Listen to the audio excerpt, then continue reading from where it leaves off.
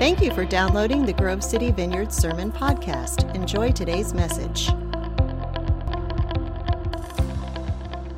Amen. Well, if you have your Bibles, why don't you turn with me to John chapter 5. John chapter 5 is where we're going to be camping out today. And I'm just going to jump on in. We're going to be starting in verse 1 of John chapter 5. This is a story that many of you will be familiar with. This is what we read. Sometime later, Jesus went up to Jerusalem for one of the Jewish festivals. Now there is in Jerusalem near the sheep gate a pool, which in Aramaic is called Bethesda, and which is surrounded by 5 covered colonnades. Here a great number of disabled people used to lie, the blind, the lame, the paralyzed. One who was there had been an invalid for 38 years. When Jesus saw him lying there and learned that he had been in this condition for a long time, he asked him, "Do you want to get well?"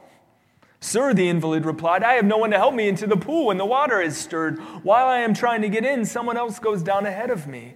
Then Jesus said to him, "Get up, pick up your mat, and walk." At once the man was cured. He picked up his mat and walked. The day on which this took place was a Sabbath. And so the Jewish leaders said to the man who had been healed, "It is the Sabbath. The law forbids you to carry your mat." But he replied, "The man who made me well said to me, 'Pick up your mat and walk.'" So they asked him, "Who is this fellow who told you to pick it up and walk?" The man who was healed had no idea who it was, for Jesus had slipped into the crowd that was there. Later, Jesus found him at the temple and said to him, "See, you are well again. Stop sinning, or something worse may happen to you." The man went away and told the Jewish leaders that it was Jesus who had made him well. Amen. Amen. Well, you know, one of the marks of a good friend, of a good brother or sister or parent or spouse, one of the marks of a good friend is that they're willing to challenge you. Do you know this one yet? It's not particularly helpful or healthy to just surround yourself with yes men, people who affirm every decision that you make. But we need to be surrounded by people who in love are willing to confront our biases and our faults in order to help us grow and mature. This is what a good friend, this is what a good family member does. And so, as the good friend that he is, Jesus regularly challenges us in order that we might grow as a result. And in today's passage, we find 3 ways that Jesus routinely challenges us. And so to begin, in today's passage, we're reminded that Jesus often challenges our patience. He challenges our patience. That's my first point for today. Challenges our patience. You know, we're told in verse 5 that the man that Jesus healed had been paralyzed for 38 years. 38 years. That is longer than I have been on this planet. 38 years. We can assume that he had been an invalid for most of his life. More than likely, he would have never been able to marry, and he would have had no way of supporting himself. What an incredibly long time to wait for a healing, is it not?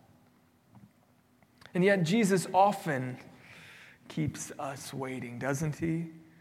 Here we are 8 months in, still waiting for this pandemic to subside.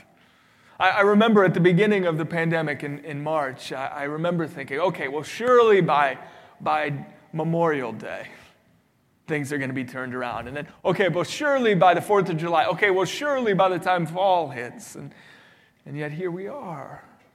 And some of you today, you might be waiting for a new job opportunity. You don't know how long you can continue to work such long hours, or perhaps how you can continue to work in such a toxic work environment.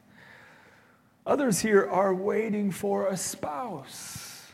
You're praying that this would be your last holiday season without a relationship. Perhaps this morning you're praying that your health might return. You're praying that the pain might subside, or you're praying that the treatment might begin working. Friends, all of us here are waiting for something. All of us are trying to exercise patience as we wait for Jesus to move. And so all of us have to fight against self-pity, against cynicism and defeat as we wait.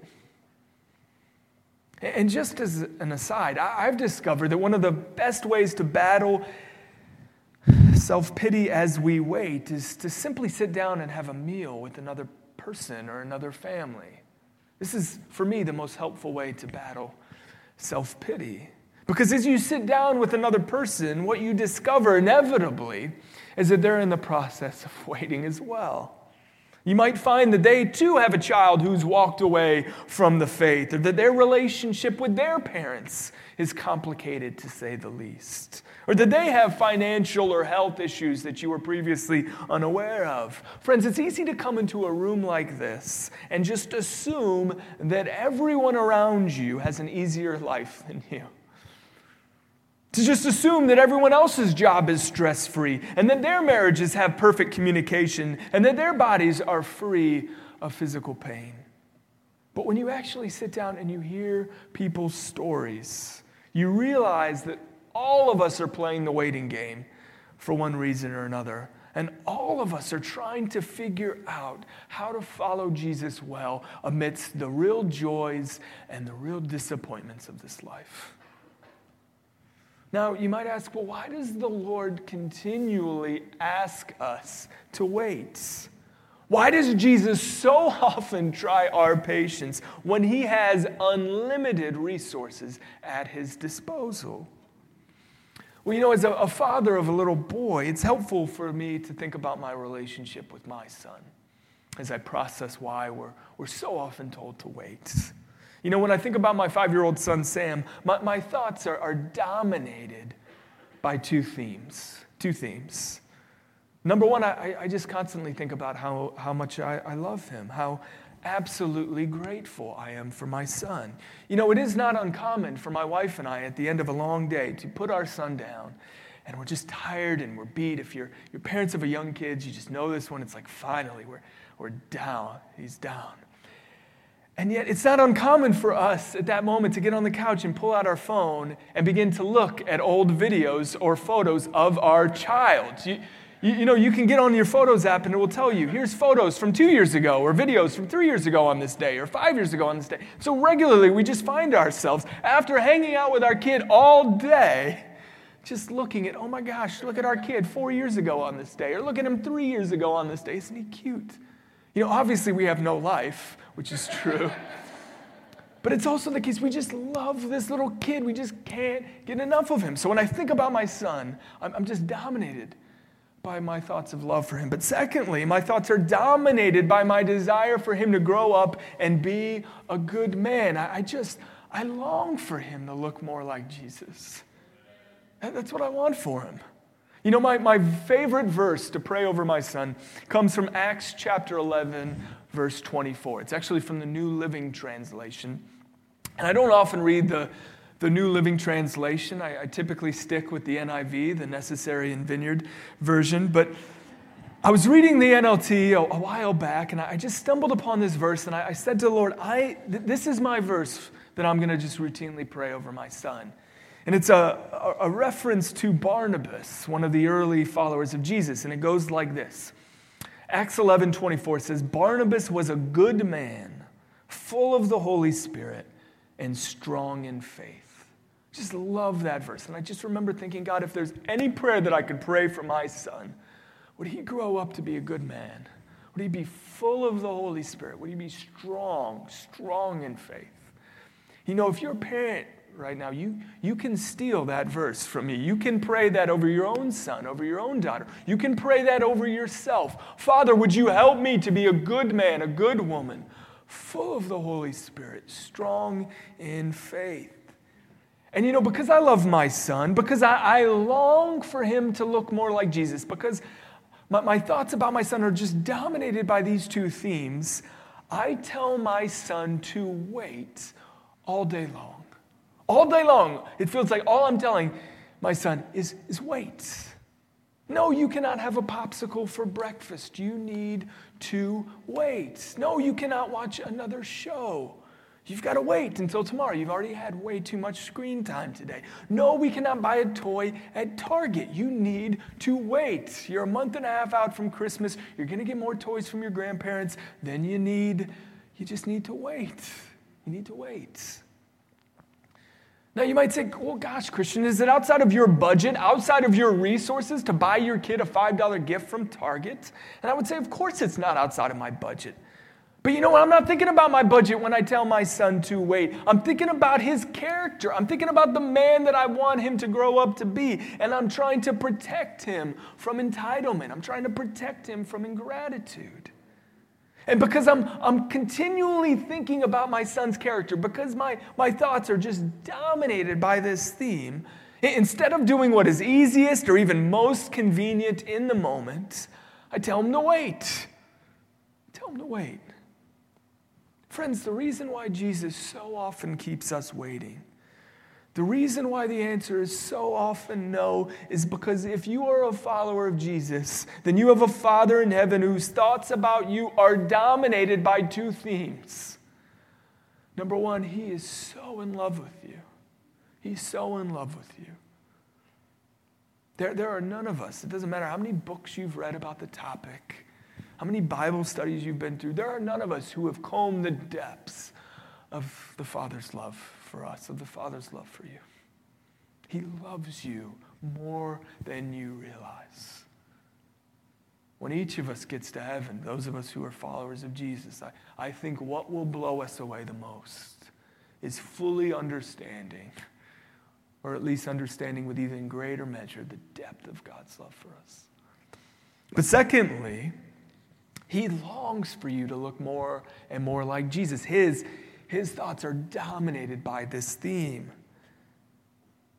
Jesus has been appointed to continually pray for you, to perpetually pray for you, because your Father so longs for you to be holy, for you to look more like Jesus. And so I like to picture Jesus continually praying over you and me, Acts 11:24, that you would be a good man, a good woman, full of the Holy Spirit, strong in faith. And because your Father is continually, perpetually, just forever committed to your holiness, he tells you no. He tells you to wait all of the time. He tells us to wait knowing that the perseverance and faith that we're going to need for further down the road can only be produced in our hearts through waiting. Just the way that it works. You want to grow in perseverance? You want to grow in faith? You need to wait. It's just the way that it works. There's just no way to grow those muscles. Look, if you want to grow more muscle mass, what do? You have to go to a gym and you have to lift heavy things often. It's just the way that it goes. You can't read a men's fitness magazine and grow more muscles. That's not how it works. There's a cause and effect. Do you want greater perseverance in your life? Do you want to be able to face the trials that are coming down the road for you? You want greater faith? Then you're going to have to learn how to wait. This is the way, the tool that God uses to produce faith and perseverance. You know, the Masters are going on right now. Some of you might be following that. These guys have all these clubs in their bags, any that they can choose from. When God wants to build faith in your life, he only has one club in his bag. Do you know that? And it's playing the waiting game, asking you to wait. The old Pentecostal Smith Wigglesworth, there we go. It's a fun name. Smith Wigglesworth says this. I love this quote. He says, "Great faith is a product of great fights. Great testimonies are the outcome of great tests. Great triumphs can only come out of great trials." He says, you want a great faith? You're going to need to go through some great fights. You want a great testimony? You need some great tests. You want some great triumphs? You're going to need some great trials. That's the way that it goes. Jesus challenges our patience regularly. And secondly, Jesus challenges our expectations. Let's read verses 6 through 9. When Jesus saw him lying there and learned that he had been in this condition for a long time, he asked him, "Do you want to get well?" "Sir," the invalid replied, "I have no one to help me into the pool when the water is stirred. While I'm trying to get in, someone else goes down ahead of me." Then Jesus said to him, "Get up, pick up your mat, and walk." At once, the man was cured. He picked up his mat and walked. Jesus challenges our expectations. That's the second point. You know, there was apparently a legend in Jesus' day that occasionally an angel would come to the pool of Bethesda and stir the waters, and that the first person into the pool would be healed. That was the legend. And that's why this man says to Jesus, I have no one to help me into the water when the water is stirred. For years, this man had thought, if I could just get into the pool at the right time, I'd be healed. And yet Jesus, completely disregarding this man's expectations, proceeded to heal him simply by telling him to pick up his mat and walk. This man found healing in a way he would have never expected. Jesus repeatedly defies our expectations, doesn't he? Haven't you seen this in your own life? Some here might say, I always thought I was going to raise biological children, and yet here we are on the verge of becoming foster parents. Or I always thought I was going to be a stay-at-home mom, but our finances now just won't allow it. I have to work. You might say, I'd always thought that at this point in my life I'd be in full-time ministry. That's what I thought God had for me. Or I always thought at this point in my life I would have moved out from my parents' home by now. I thought I'd be retired by now, some of you might be saying. Or I thought I would be living closer to extended family. Jesus routinely, continually defies our expectations of what our life should look like, doesn't he? And not only did Jesus challenge the expectations of the paralytic man, but he challenged the expectations of the Pharisees. Let's read verses 9 through 12 together. And once the man was cured, he picked up his mat and walked. The day on which this took place was a Sabbath, and so the Jewish leaders said to the man who had been healed, "It is the Sabbath. The law forbids you to carry your mat." But he replied, "The man who made me well said to me, 'Pick up your mat and walk.'" So they asked him, "Who is this fellow who told you to pick it up and walk?" The Pharisees simply couldn't believe that God would heal someone on the Sabbath. They had taken God's commandment not to work on the Sabbath, and they had expanded his own commands. The Pharisees created 39 separate categories for what constituted as work. 39 categories, going far and beyond what was intended in the original command to honor the Sabbath. And so because Jesus didn't operate within their little box, because he refused to conform to their arbitrary standards and their expectations, they failed to rejoice over such a wonderful miracle. And friend, let me tell you, it is the grace of God that the Lord chooses not to conform to our plans. Do you know that yet? That he chooses not to go along with our timelines and our projections and our expectations. It is the grace of God that Jesus does not conform to our actions and plans. Because forget about running the world. If we were simply given the keys to run our own lives, if we could dictate the course of our days, we would make an absolute mess of things. Let me offer you an illustration to help drill this home. I want to show you a picture of the world's biggest corn maze. World's biggest corn maze. This is the Richardson Corn Maze in Springfield, Illinois. We have a Star Trek theme that particular year. It spans about 28 acres, so about 28 football fields. This place is huge. It has about 9 to 10 actual miles of trail within the maze. You imagine how easy it is to get lost in this thing? 9 to 10 miles of trail. Now imagine with me for a moment that you went to the start of the corn maze with a walkie-talkie in your hand, while a good friend took a walkie-talkie with them to the top of the observation deck right outside the maze, which overlooks the entire maze. So they're up on top of the observation deck with their binoculars and their walkie-talkie, and they're helping you navigate through this maze. Now, the task would be simple, wouldn't it? You would simply need to trust that your friend on the observation deck, that they have a better viewpoint than you, and that they are going to keep you on the right path.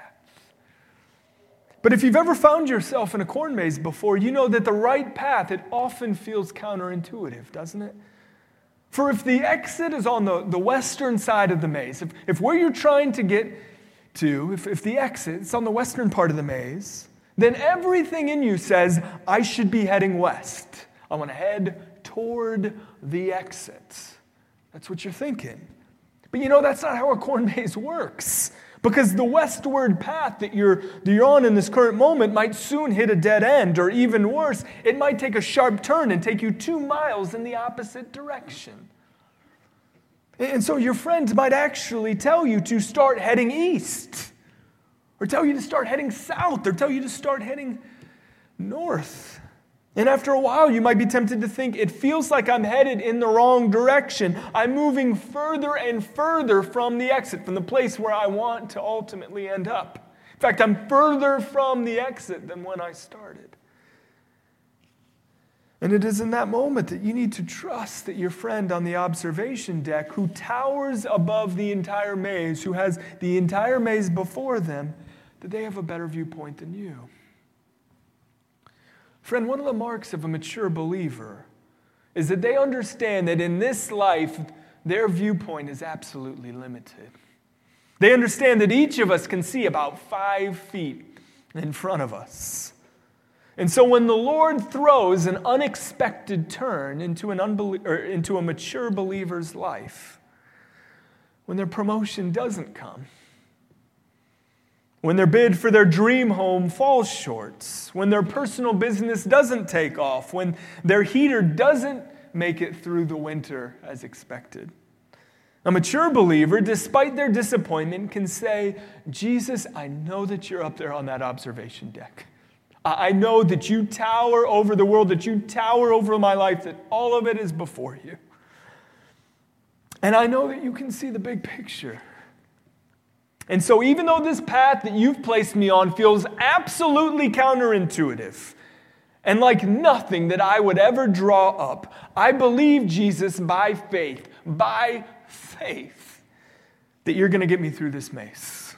I believe that you're better at arranging my life than I am. Friend, I truly believe that some of us here today need to come to a place of surrender.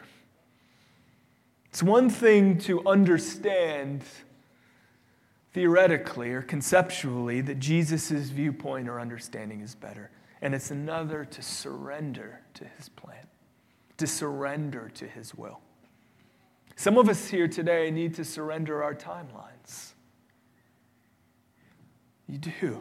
You have expectations of when things should happen in your life, and you just need to surrender that. Some of us need to surrender the dreams that we have for our business, for our career. We need to surrender our conceptions of what our life or what our family or what our finances should look like. Some of us need to come before the Father today and say, I choose your path for my life over my own. It is really easy to affirm that in the abstract, but when you're hurting, when you're waiting, when you're in the midst of a really hard time, it is hard to say, Jesus, I choose your life over my own, over my best plans. Some of us need to come before the Father to say today and say, look, I don't want to fight you on this anymore. I'm choosing to trust you. And you know, of course we want to maintain social distancing, but you know, here after my last point, I have one more point to go. We're going to sing another worship song, and some of you might even want to come forward to the front steps. And just as a way of physically saying, Jesus, I want to surrender my timeline, my family, my finances, my priorities or preferences. You can come and you can just kneel. And you can surrender those things to the Lord. Jesus, he challenges our expectations. And then finally, Jesus challenges our perspective. This is our last point. Let's look at verses 14 and 15 together. Later, Jesus found him at the temple and said to him, see, you are well again. Stop sinning or something worse may happen to you. The man went away and told the Jewish leaders that it was Jesus who had made him well.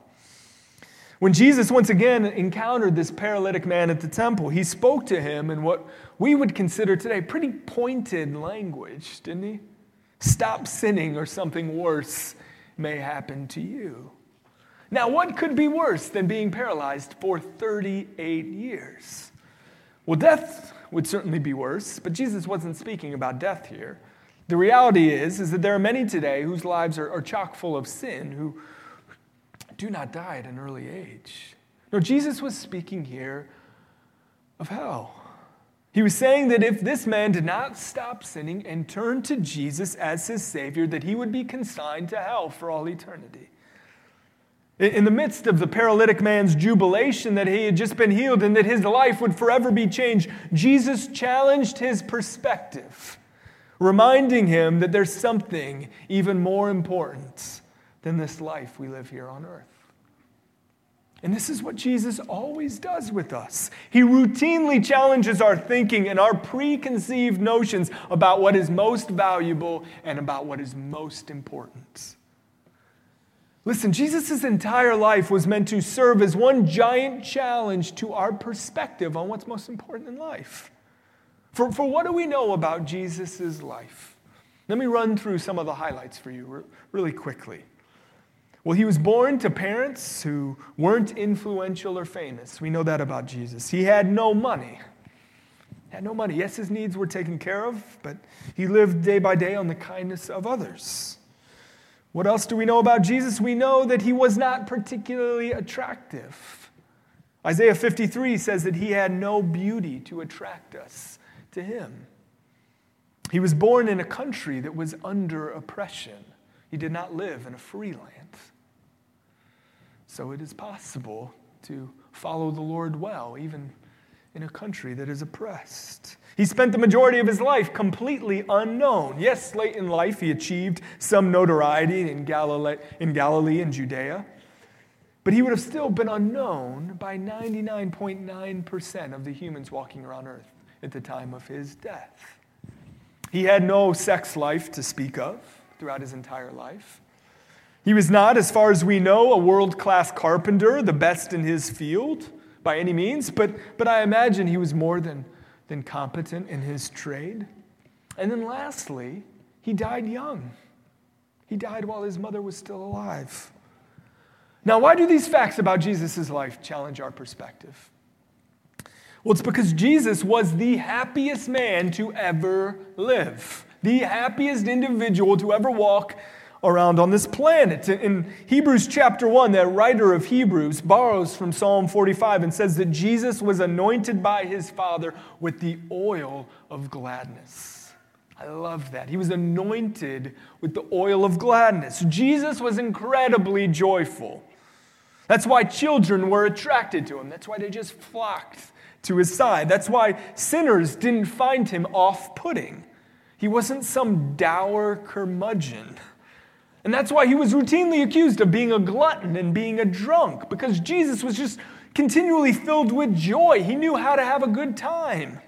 Years before Paul would tell the church in Philippi to rejoice in the Lord always, Jesus was modeling this behavior. How fascinating is it then that those things that we feel like we absolutely need to be happy, to be fulfilled, were not things that Jesus experienced as a man? Were not things that the happiest individual who ever lived actually experienced. You know, so often we say to ourselves, if I just had a little bit more money, not much more, but if I just had 10% more, well, then I'd be happy.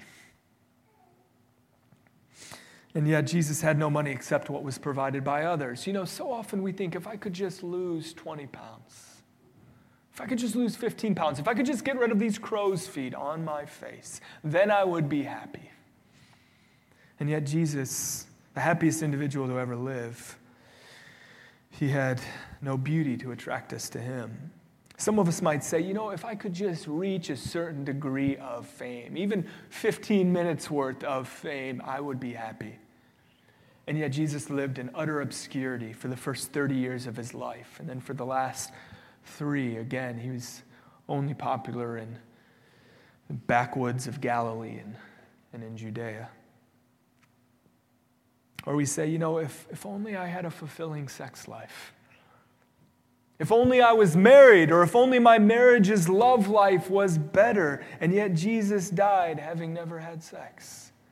Some of us say, if only I could get to the top of my field, if only I were known as being truly gifted or truly great, or maybe if only I could become CFO, then I would be satisfied, then I'd be happy. And yet Jesus, as far as we know, was never celebrated for his carpentry.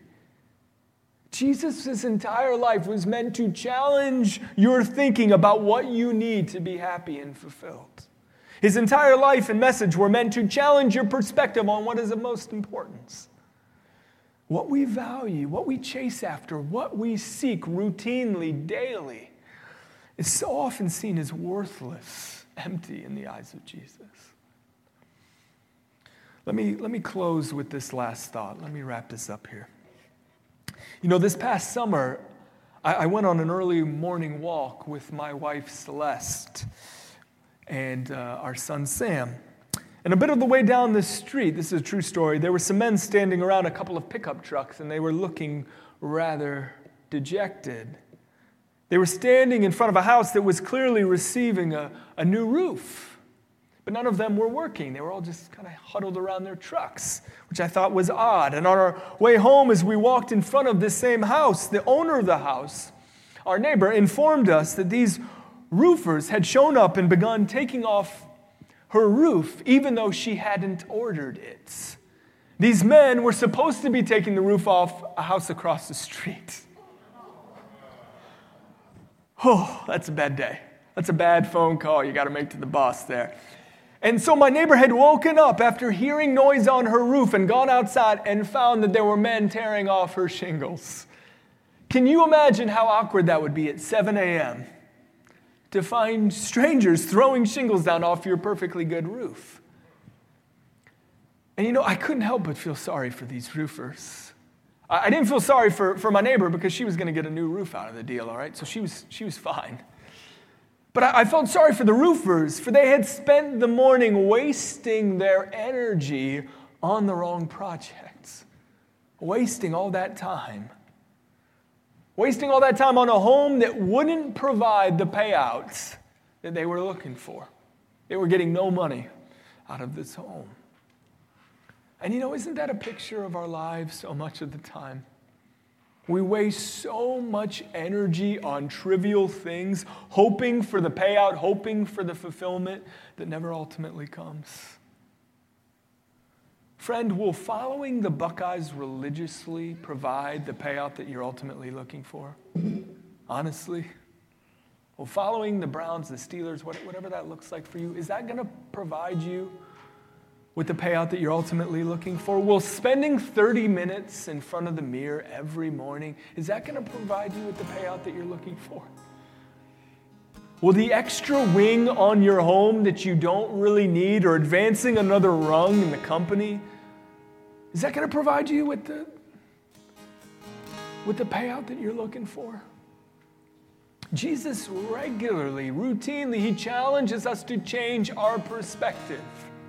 He challenges us to value intimacy with our Father and service toward others and deep and meaningful friendships over and above those trivial achievements that will never provide the payout that we're looking for. So let us reorient our lives so that we might find the life that Jesus died to give us. Let us change our perspectives and pursue that which truly has value. Amen? Amen. Why don't we stand, church, and we're going to